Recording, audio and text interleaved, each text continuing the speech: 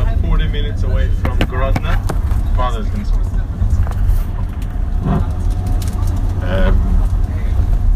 I guess I'll start with apropos an anecdote. I was once with Elia Mishkovsky's Bracha. He was Rosh Yeshiva Kfar Sidim, and it was at a family Sheva Brachas. He was an uncle from one side, I was a cousin the other side. I was a young bacha, and I asked him where he learned. So he looked at me, and he's a very sharp person, very witty, very geschmacker person. He said, I learned in many places, which means I didn't learn anywhere. You know, so Al Kaponim, we've been in Grodno, in Klesk, in Radin, in the Varduk. So I guess if in 2 days we covered so many yeshivas, I guess we didn't learn anywhere. Grodno was an extremely important yeshiva. It was very, very distinct from other yeshivas. It was the only yeshiva started by Bochum, actually. And what happened was, Bochum got stuck in Grodno after World War I. During World War I, it was hard to go back and forth.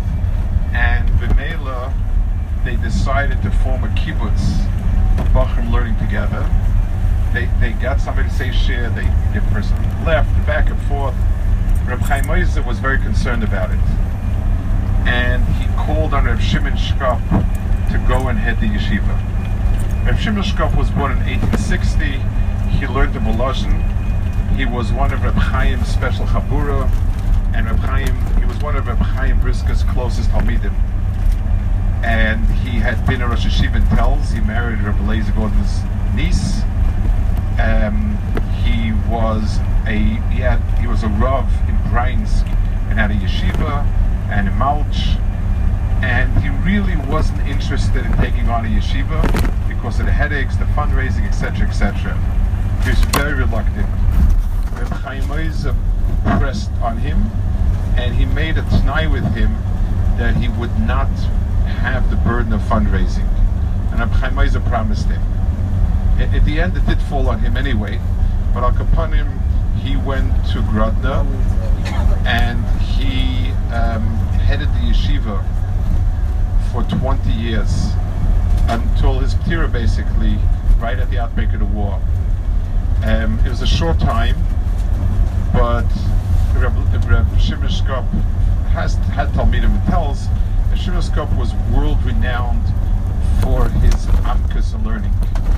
He had a unique derech of learning that was a branch of Reb Chaim Briska's Mahalach. It was considered by many to be the deepest type of lomdus. Some people took issue with his derech halimut. He was, some people felt it went past lomdus and it was abstract and far off from pshat. On the other hand, many people felt that this is the most emistic and deepest version of Torah. It became sort of a description of the people who held by it, held that this is the Torah at its best. Other people felt it was too gone. There's a chiddush in his sefer over other Rosh Yeshivas for him. He wrote a sefer called Shari Yosher, which is put together from things, and somebody actually edited it with him. But Shari Yosher was unique. It's not shiurim lefi seder hamasechta.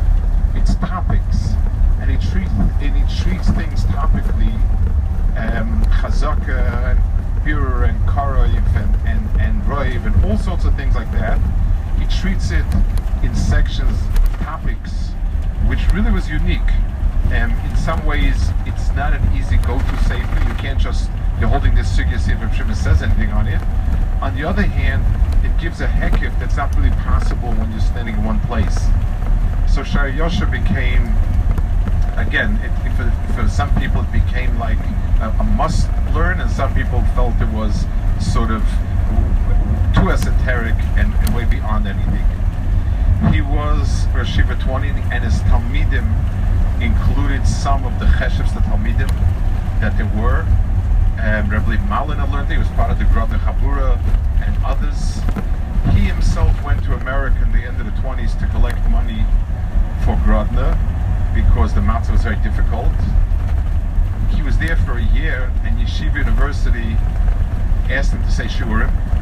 At that time, it was Yevus Kalchanim. He started saying Shurim there, and my brother, Rishon Blusting's father, heard Shurim from him. He was in his shir, and he liked it. They were nice brachim, they were kabbalim, and the yeshiva made him an offer that if he stays there and remains Rosh Yeshiva, they will support the Grodny Yeshiva, and from there, and that's it. The yeshiva will be supported. He actually was knighted to take him up on it. He liked his Talmidim, he felt comfortable with them, and he also was enthralled by the idea that he wouldn't have to spend time raising money and so on. Reb Chaim Ozer and other Gdolim pressed very hard on him, and they forced him to come back, basically. He had a mashgiach in his yeshiva, one of Rabbi Yerucham's big Talmidim. His name was Reb Shlomo Harkabi. He's not very well known, but he was an Adam Choshev Moed, and had many Talmidim who really stuck by him, Belevu B'Nefesh. He also, because the Parnasseh did not want to take money from the yeshiva, so a Rabbanis opened up in a suburb, quote unquote, of Grodno. He became the Rav of that suburb, and that's where he took his money from. An interesting side note is when he was out of town, and possibly the year that was in America, I don't know the dates exactly, he would give over the Rabbanis to a Toranut of two Bachrim. So two Bachrim together would sit and pass in the Shilas that came up in the Shtetl. I know this because my Rebbe was Reb Zeid Lepsin Zechon Livracha, and he had learned there in Grodno, and he had some stories about when he and his Chavrusa were the ones to pass in the Shilas. Obviously they were Roy Lohira. I mean, obviously he gave over to people who could pass it, and he felt comfortable. But that was part of the yeshiva. They took over the paskening. The yeshiva itself had Reb Shimon did not want to administer the yeshiva, not where his money. His son-in-law, Reb Shage Feivel Hindus, was a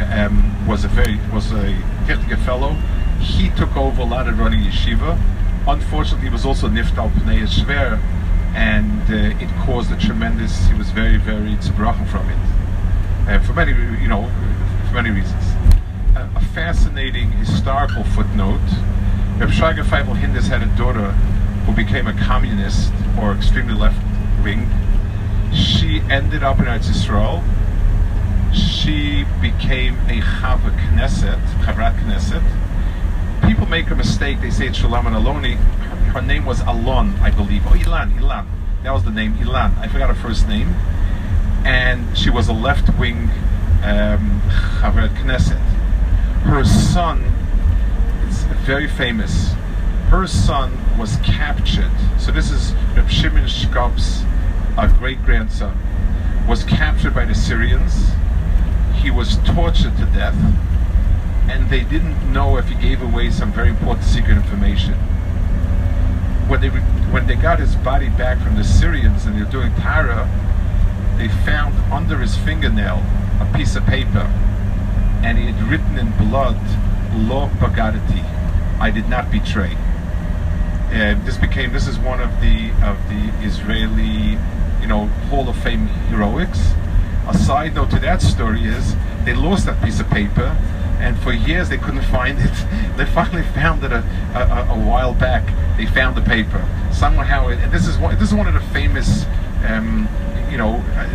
not a myth in the sense of being fake, but a myth in the sense of that was an extraordinary side note of it. He also had some of his Talmidim were more modern. It was sort of a yeshiva where his Mahalach of Shimon was very put together. It allowed for it. So Rav Unterman, who became the Rav Rosh in Eretz Yisrael, was a Talmud of his. There was Simcha Saf, who was a great researcher, an extraordinary Talmud Chacham, an extraordinary researcher on Tkufas HaGoyim and so on. And eventually he sat in the Supreme Court in Israel.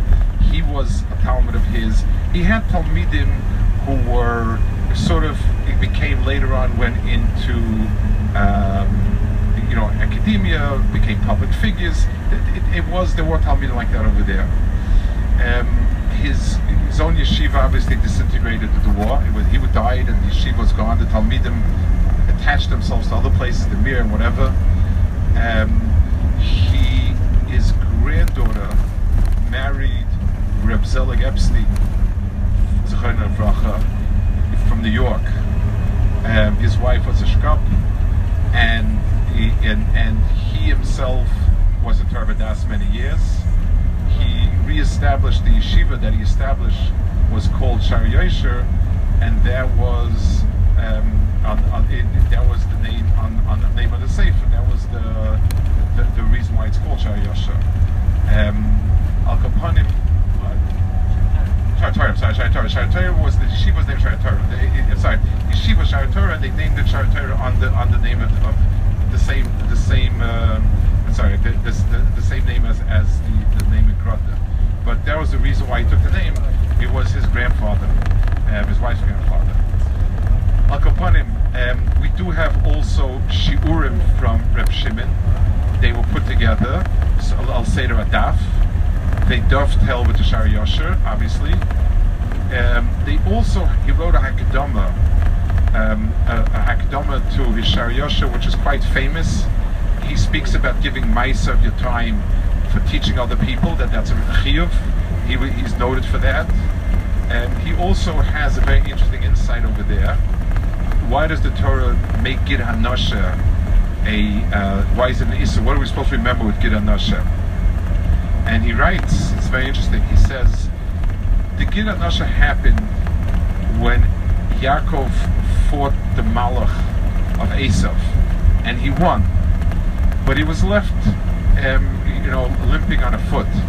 He says it teaches us that whenever you have any contact with bad or evil, even if you win, you're going to be affected by it. So a person shouldn't just say, well, I'm wrestling with it and I'm against it. That a person should be very wary and understand. That's what he writes. You do the kavod from him, that's basically what the yeshiva was. Again, looking in retrospect, he did go over his Torah in Telz. He did give it over in Malch, but his main place was those 20 years in Shari Torah in Grodno, and that became another piece of what we call the world of Lumdis. He worked very hard on developing the ideas of the Lumdis, of the Svaris, and he had a whole system. And again, some people feel it's philosophical too much, other people feel it's a tremendous shleimus. You don't get another Svarim, but be it as it may, that's what he had. They say over from the Chazon Ish, Hargosha.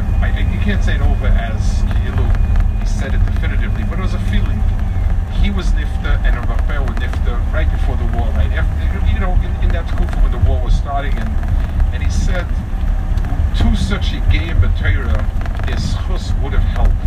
Kadosh Baruch Hu had to take away the two most miyagei of Torah in order to bring the Churban down. That was a Hargosha, the Chazon Ish, about these two people. Okay.